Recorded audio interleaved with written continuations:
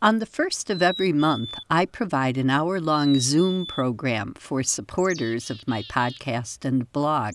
On May 1st, I had a 15-minute pre-game show to bring people up to date on the chickadees that had been excavating a nest cavity and then building a nest in our dead cherry tree, and I delivered the sad news that they'd abandoned the cavity after a starling started examining it. I was broken-hearted, and I was wrong. Chickadees are pretty conspicuous as they excavate. It's time-consuming work that involves both the male and female hacking away into the tree pretty much constantly for days. My two chickadees were easy to watch as they dug away at the interior and carried out wood chips from April 10th through the 22nd. After that, I got a few glimpses of them carrying nesting materials in, but activity at the nest was nowhere near as conspicuous as when they were excavating. And right when I was hardly ever seeing the birds near the nest, my trail cam caught a hairy woodpecker inspecting the nest hole and then a starling sticking its head way, way in. And at that point, I stopped seeing the chickadees visiting. I started assuming they had abandoned ship, and then my cam caught a couple of trips where one bird left the nest with what looked like pink, fluffy nesting material. That seemed to confirm that they were giving up, scavenging nesting materials from their first nest to work on a second. But it's not over till it's over. On May 3rd, when I checked the cam photos and videos, I saw several shots of a bird leaving or entering the cavity, including one video from that day at 2:10 p.m., which showed one chickadee leave the cavity, turn around at the entrance to peek in and fly off, and then a second chickadee left and followed it.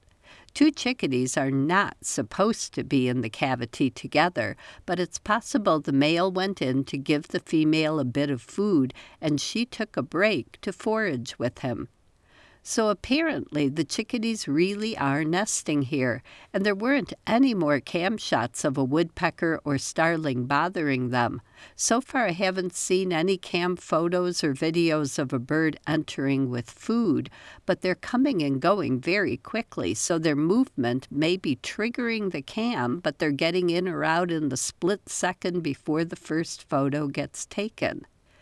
The minimum number of days it's supposed to take chickadees to build a nest is 2, so theoretically this female could have finished construction as early as April 24th, but usually it takes more like 4 or 5 days.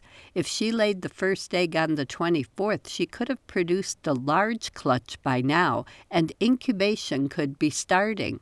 But it's more likely that she didn't start laying until April 26th or 27th and is still in the laying stage.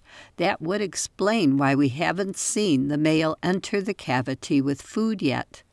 My chickadees seemed to know and trust me. Indeed, on May 4th, I'd opened my double-hung window from the top for photos of evening grosbeaks in my tree, and I left it open when I went to my desk. A chickadee must have arrived wanting mealworms while evening grosbeaks were filling the window feeder, so it flew to the top of the open window, the front half of its body in my office, and chattered at me to fork over some mealworms. It stayed right there as I got the mealworm bucket. So I'm not too worried about scaring my chickadees, but I don't want to press my luck or add to their stresses of nesting. So I'm only checking the cam photos every 2 or 3 days. I hope I can figure out from the cam pictures when they start incubating and when the chicks hatch. Nesting is so exciting and lovely and magical, but a good outcome is far from guaranteed. I'm not too scared. At this point in May, it's way more realistic to predict a happy outcome for a chickadee nesting season than, say, a Chicago Cubs baseball season. I'm Laura Erickson, speaking for the birds.